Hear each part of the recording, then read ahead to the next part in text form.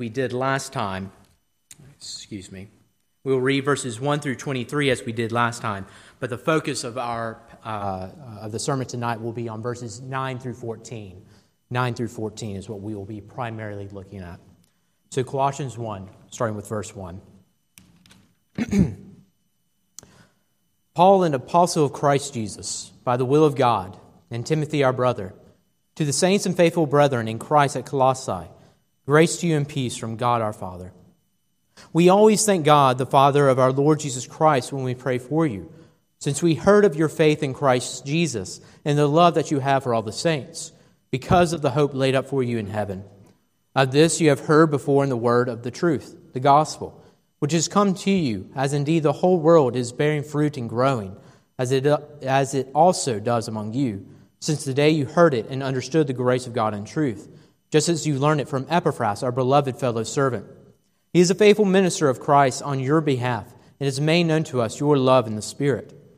And so, from the day we heard, we have not ceased to pray for you, asking that you be filled with the knowledge of His will in all spiritual wisdom and understanding, so as to walk in a manner worthy of the Lord, fully pleasing to Him, bearing fruit in every good work and increasing in the knowledge of God. May you be strengthened with all power, according to His glorious might, for all endurance and patience with joy, giving thanks to the Father, who has qualified you to share in the inheritance of the saints in light. He has delivered us from the domain of darkness and transferred us to the kingdom of His beloved Son, in whom we have redemption, the forgiveness of sins. He is the image of the invisible God, the firstborn of all creation. For by Him all things were created, in heaven and on earth, visible and invisible, whether thrones or dominions or rulers or authorities, all things were created through Him and for Him. And He is before all things, and in Him all things hold together. And He is the head of the body, the church. He is the beginning, the firstborn from the dead, that in everything He might be preeminent. For in Him all the fullness of God was pleased to dwell, and through Him to reconcile to Himself all things, whether on earth or in heaven, making peace by the blood of His cross. And you, who were once alienated and hostile in mind, doing evil deeds, He is now reconciled in His body of flesh by His death, in order to present you holy and blameless and above reproach before Him.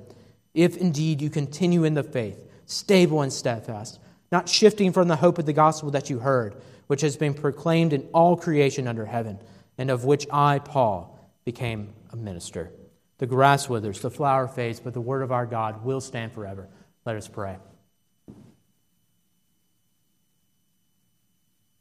Father, we come before you this night, asking that you would pour out your Spirit upon us, so that we might know your word, that we might live it, imitating our Christ as our example, and that we would be reminded of the sweet truths of the gospel, of how you have transferred us from the kingdom of darkness to the kingdom of your beloved Son. Oh, Father, as we think upon how to pray for the church, help us to form those intuitions and those aspects of our prayer lives that need to come into greater conformity to Paul's prayer that we will see. Help us, O Father, that we might pray not merely for the temporary things of this life or for a good life, but for a life that patterns our Christ and His cross. We ask this, O Father, in your Son's holy and perfect name. Amen.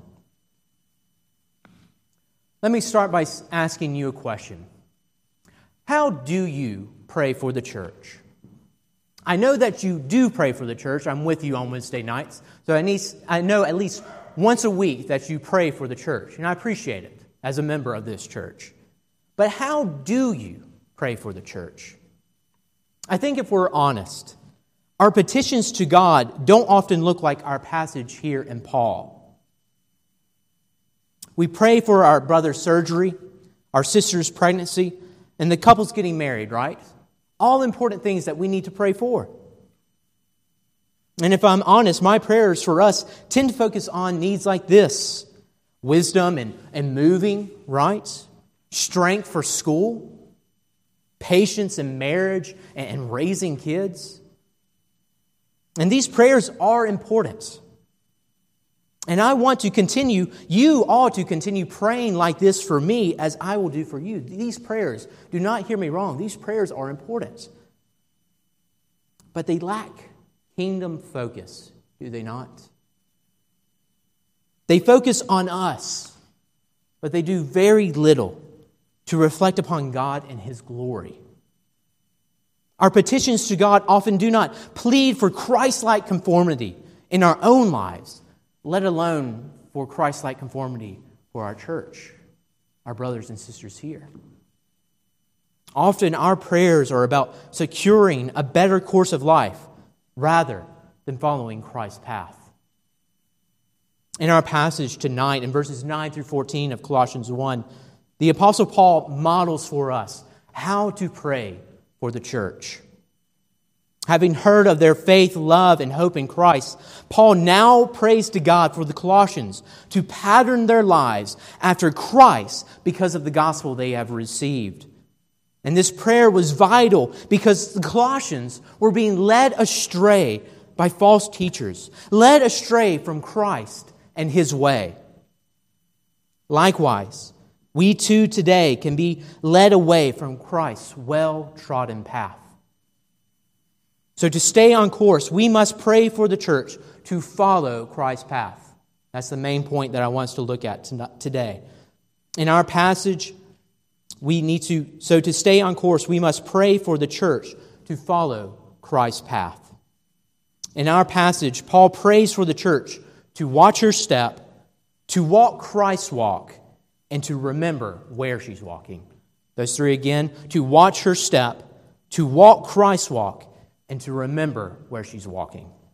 So for our first point, to stay on course, we must pray for the church to watch her step. In verse 9, Paul prays for the Colossians to discern the will of God from error. Paul has heard of the Colossians' faith, love, and hope that we saw there in verses 3 to 8. He's heard of the Colossians' hope in Christ and the reception of His gospel. In verses 3 to 8, Paul gives glory to God for what He has done among the Colossians. But now, Paul transitions his prayer of thanksgiving into a prayer of petition.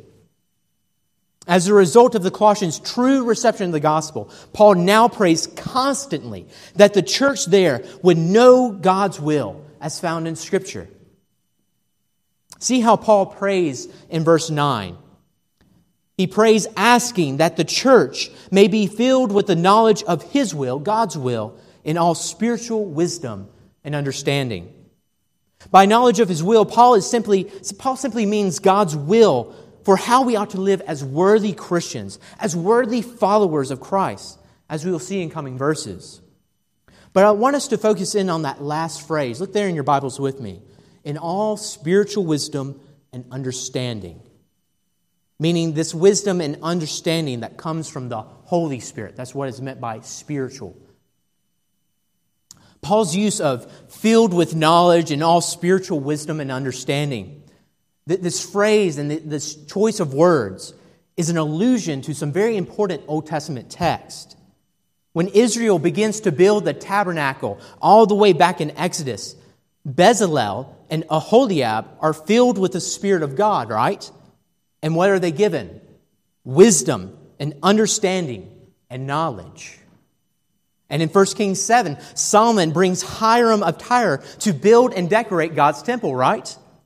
Hiram was filled with wisdom, understanding, and knowledge. So these Spirit-filled men were to build a worthy place for God as was revealed to them. Does that make sense? So this is what Paul is praying. Just as these workers were filled with God's Spirit to build a place worthy of God, the Colossians were likewise to be filled with the Spirit to build lives worthy of God, doing God's will unto His glory. Just as the tabernacle and the temple reflected God and His glory, the Christian's life is to glorify God in all things. And this is where Paul is going. Just as the men of old received the pattern of God's dwelling place through Moses and Solomon, they literally saw the blueprint of heaven there. The Colossians had learned God's will through their lives, through God's word, preeminently in the gospel of Christ. So just as the fullness of God was pleased to dwell in Christ, our spirit-filled lives, brothers and sisters, our spirit-filled lives are to be worthy of God's glory because they reflect the pattern of Christ. In God's word, we see commands to obey, virtues to display, and in Christ, an example to follow. But as we follow Him, we must watch our step. We must watch our step. False teachers were teaching that we get to God's heavenly kingdom, to His heavenly temple, by our own holiness. If we become spiritual enough, we get to see God's end-time glory. The false teachers were full of themselves, and looked to themselves to enter God's presence. But Paul's prayer is that the church be filled with the Spirit, looking at Christ and the Word to please God, not themselves. Paul was pointing the Colossians back to Christ and His Word to see what true glory looked like. Not their own puffed up egos like the false teachers taught. Brothers and sisters, we need to pray this for ourselves, that we watch our step, because false teachers can teach errors that are very persuasive, especially to our hearts. And that's the real weight in Paul's prayer. He wants the Colossians to discern the will of God from the error, even the error in their own hearts. This discernment takes a genuine work of the Spirit. That's why we must pray for spiritual wisdom and understanding. But like all things, the Spirit always points us back to Christ and His Word, where God's will is revealed for us. So brothers and sisters, the real question, the question I want us to ponder for this first point, is whether we will allow the Word to speak into our lives. Are we willing, through the power of the Spirit, to have the Word speak into our lives? Are we willing to open up our Bibles and have it inform us of how to please God, even if it corrects our way of life, our understanding, our preferences? Like the Colossians, we need the call to watch our step and the spiritual help to do it. Because it is hard to admit error, especially when that error is so convincing to our sin. We often use error to twist our sins into personal convictions and even virtue. That's how distorting our hearts are. It's so subtle and common that we need help seeing it for what it is. People justified leaving the church because the church stopped teaching the way that they wanted. It's not that the church changed its teaching. You just have an unteachable spirit. Again, a root of bitterness towards a sister can look like self-care, right? When really, you just don't want to talk to that person anymore. Favoritism. Favoritism can look like a close friendship with one person or a group when we are really called to love all the body. Not being prejudiced in what we think is best. Brothers and sisters, when errors distort our understanding like this, it shows that we are filled with ourselves, not the Spirit. This is why we must pray. We need God's Spirit to discern His will from our error. Not just the false teaching out there, but the false teaching in here. And the way we can do that is to have the Spirit do His work through the Word. As we learn elsewhere, the Word of God is living and active, sharper than any two-edged sword, piercing to the divisions of soul and spirit, of joints and marrow, and discerning the thoughts and intentions of the heart. Brothers and sisters, as we pray with Paul, allow the Spirit to do His work with the Word. Let your consciences be hurt. Let your sins be exposed as they are revealed in the Word of God. Don't believe the errors of the false teachers out there, even the one in here. Name your sin and forsake it, so that God's Spirit might fill you all the more and build a life worthy of Christ.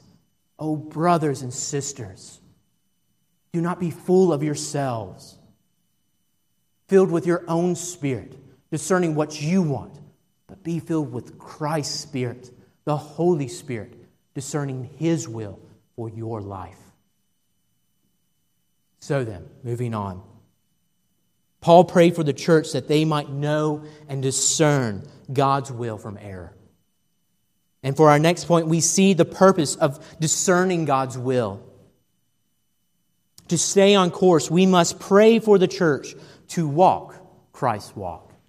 To stay on course, we must pray for the church to walk Christ's walk. In verses 10 to 12, Paul prays for the church to walk worthy and pleasing lives before the Lord. And so, coming in from verse 9, the result of the knowledge of God's will is that the Colossians walk in a manner worthy of the Lord, fully pleasing to Him. Verse 10. God's Word determines what this pleasing life looks like.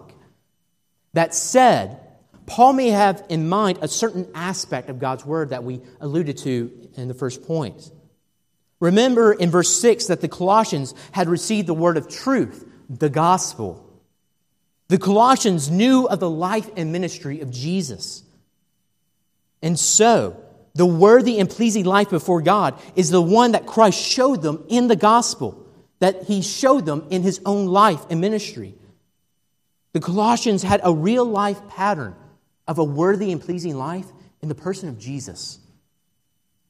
And so they were to walk Christ's walk. We see three patterns of Jesus' life in verses 10 to 12. We see bearing and increasing, being strengthened, and giving thanks. Bearing and increasing, being strengthened, and giving thanks. First, the Colossians were to bear fruit and increase as Jesus did. If you were here last time, you might remember that this is a similar point and phrase that we brought out. Last time we saw that in verse 6 that Jesus and His gospel bore fruit and increased, right? As the last Adam, Jesus reflected the glory of God as the perfect image bearer. This was His bearing fruit and increasing. As His gospel went out about His glory, about His salvation, Jesus reflected the glory of God across the known world and continues on to this day. And so this was Jesus bearing fruit and increasing. Likewise, Christ's followers now reflect His glory, bringing God's glory to the ends of the earth. As Christ's word germinates in our hearts, we produce greater works and increase in the knowledge of God. We are thus radiating God's glory, or more particular, Christ's glory, as we live for Him. We become a more radiant and radiant candle upon the Christmas tree, so to speak. Second, the Colossians were to be strengthened as Jesus was. In verse 11, their strength was not their own willpower, but the power of God's work in them. All power was the Colossians were to be strengthened with all power, and that all power was according to His glorious might, the Father's. And the end goal of this power was to persevere through trial for all endurance and patience. And this follows Jesus' example to a T. If you would, go to Luke 4. In Luke 4, Jesus is said to be full of the Spirit as He was tested in the wilderness. Jesus was filled with the Spirit, using God's Word to persevere through the lies of Satan, right? We know this story. It's Jesus' temptation in the wilderness. And isn't it interesting that the Colossian situation mirrors Jesus's at this point? Being strengthened through the Spirit to disregard and persevere through the lies of false teachers. So this is the Colossian situation. And at the end of Jesus' temptation, Jesus returned from the wilderness in the what? The power of the Spirit, verse 12. And so if Jesus relied on the power of the Spirit during His testing, how much more are we to rely on His strength, the Spirit's strength, to persevere to the end? And then third, the Colossians were to give thanks to the Father as Jesus did. In light of the false teaching and what Paul will go on to say, thanks is given to the Father because the Colossians no longer belong to the domain of darkness and its lies. We are to give thanks for being Jesus' kingdom people, just as Christ gave thanks to the Father for giving Him a kingdom people. See there in Luke 10, verse 21, Luke 10, 21. In that same hour, Jesus rejoiced in the Holy Spirit and said, I thank you, Father, Lord of heaven and earth, that you have hidden these things, His ministry, true spiritual understanding, from the wise and understanding, such as the false teachers were, and revealed them to little children. Yes, Father, for such was your gracious will. All things have been handed over to me by my Father, and no one knows who the Son is except the Father, or who the Father is except the Son, and anyone to whom the Son chooses to reveal Him. And so simply, if Jesus thanks the Father for saving you, that's what He's doing. Jesus is thanking the Father for saving you from false teachers. How much more are we to thank God for Jesus saving us? So a worthy and pleasing life is one that reflects Jesus as seen in the gospel message. We are to be a glory-radiating, Satan-resisting, thankful people, just like Jesus. I remember when I was first converted, there was another person in our church who had just recently attended. And he was a lifelong Christian, but he loved our church for a very simple reason. He was a long-time Christian, but he fell in love with the church we were both going to. And I remember him saying something that encapsulates what's going on in this passage. He said to me, Hal, the churches I grew up in told me how to get saved. But this is the only church that has ever told me what to do once I was saved. That rocked my world. People are looking for purpose. Young people in particular. They want their lives to mean something. They want their lives to have importance. And Christ's church has the only answer that will satisfy eternally. We must present Christ as our Savior. Yes, absolutely. But we need to present our Christ as an example, brothers and sisters, of what true life looks like. The imitation of Christ satisfies our longings for something more. But for some reason, we hide this precious truth underneath the bushel. And I'm not sure why. Maybe we don't want to confuse the gospel, confuse what the gospel is, right? Maybe we don't want to confuse the law and gospel, that by imitating Jesus that we save ourselves. That's not what we're saying, no. But if we have a proper grasp on the gospel, that Jesus' work on our behalf is what saves us, not our works, then the imitation of Jesus' work isn't a stumbling block. We should walk Christ's walk, in other words. Not as the grounds of our salvation, but as the path of our sanctification. We should walk Christ's walk, not as the basis of our acceptance, but as the way of life that pleases the Father. The false teachers at Colossae tried to find real meaning in their religion and their strict way of life. But Paul gives us where true meaning and purpose is found. That's in the person of Jesus. When we follow Christ, we live worthy and pleasing lives. When we pick up our cross, we are imitating the glorious path that Christ walked. Even what we saw there in Sunday school. Just as Christ descended to the dead and was raised again, so too, when we follow Him in that path of humiliation, we too will follow Him in that path of exaltation. When we pick up our cross, we are imitating the glorious path Christ walked. But this is difficult. Because reflecting God's glory means that our lives are not about ourselves. They're about Jesus. Being strengthened implies going through difficult trials, as Jesus did. But let me tell you, especially for those who do not know of Christ, especially for you young ones here, children, I'm looking at you, especially as you older teens, please look at me. It's absolutely worth it to pick up the cross. Because living for ourselves now is hollow and meaningless in light of eternity. But if we live for Christ now, we will have life in abundance, both now and in the future, giving all thanks to the Father.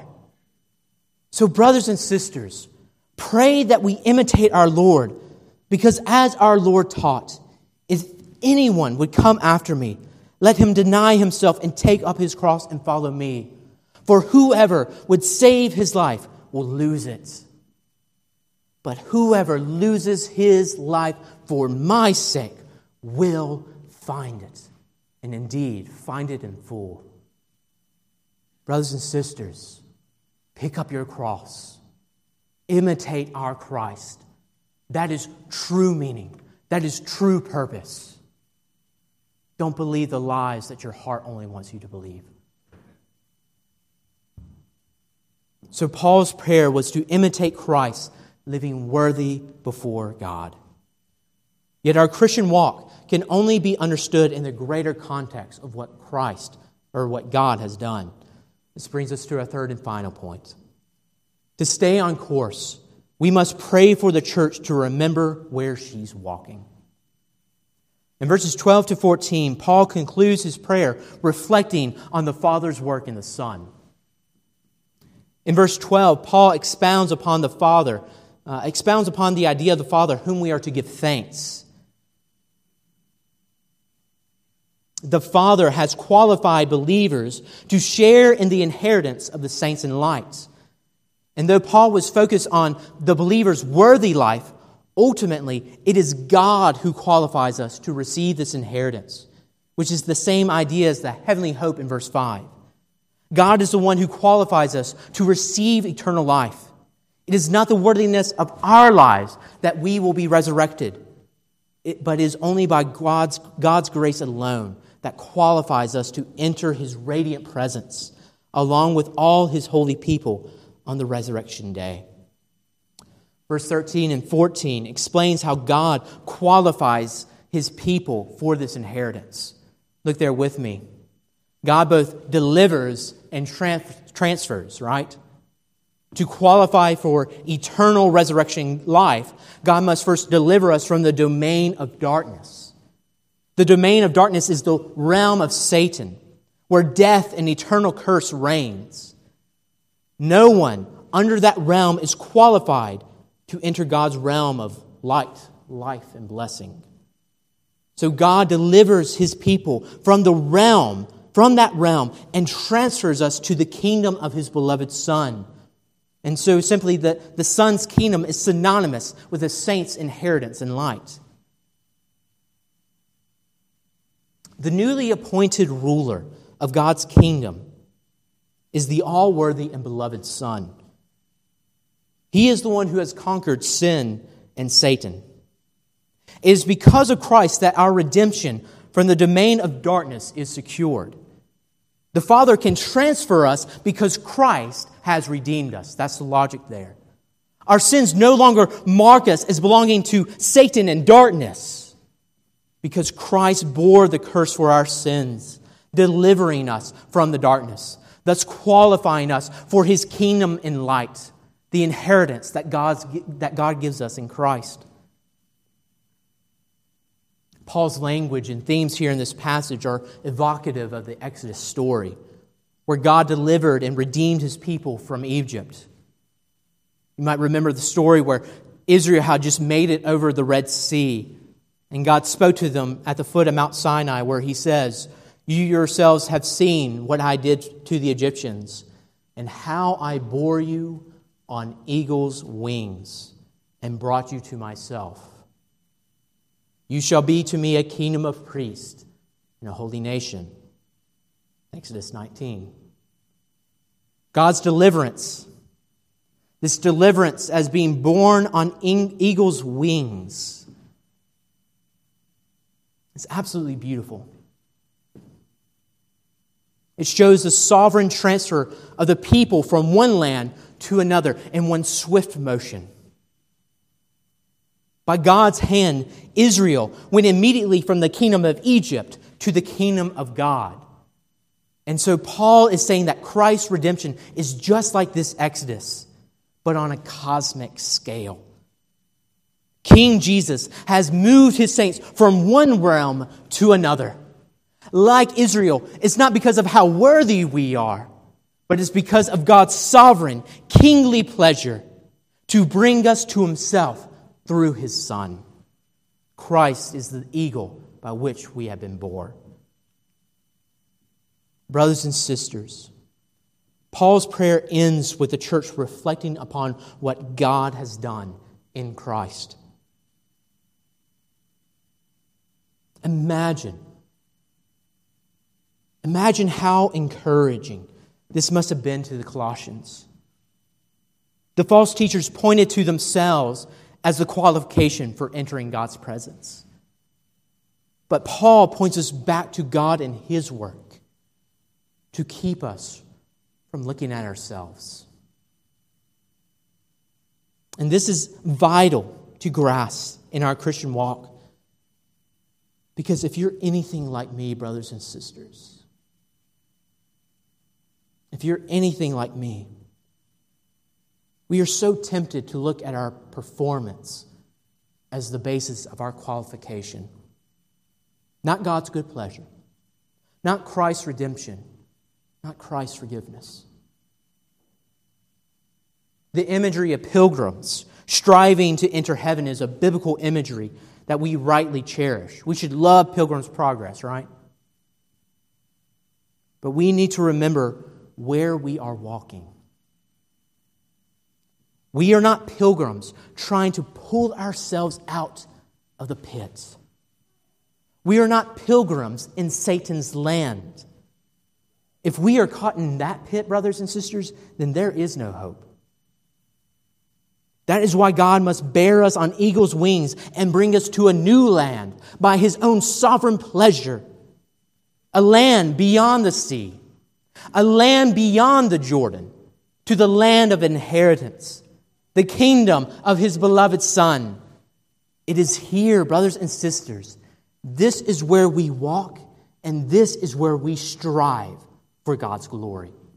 Not in Satan's domain, but in Christ. So yes, we must walk the path of Christ. But we must always remember that God has placed us on a level ground. We walk the well-trodden path of Christ that He has prepared for us. We march to Zion in wake of Jesus, not before Him.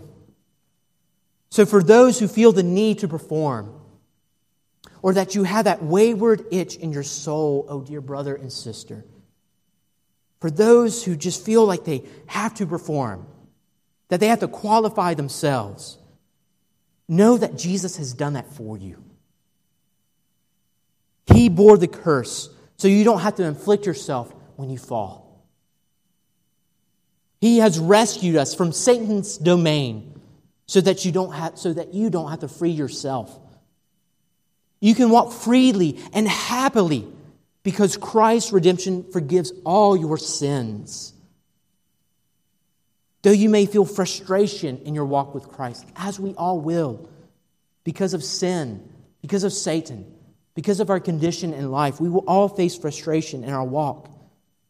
But we should always know and remember where we walk.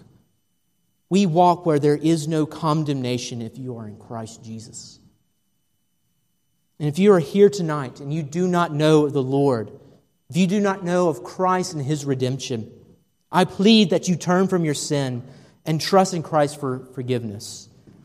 Don't listen to the lies of your own heart.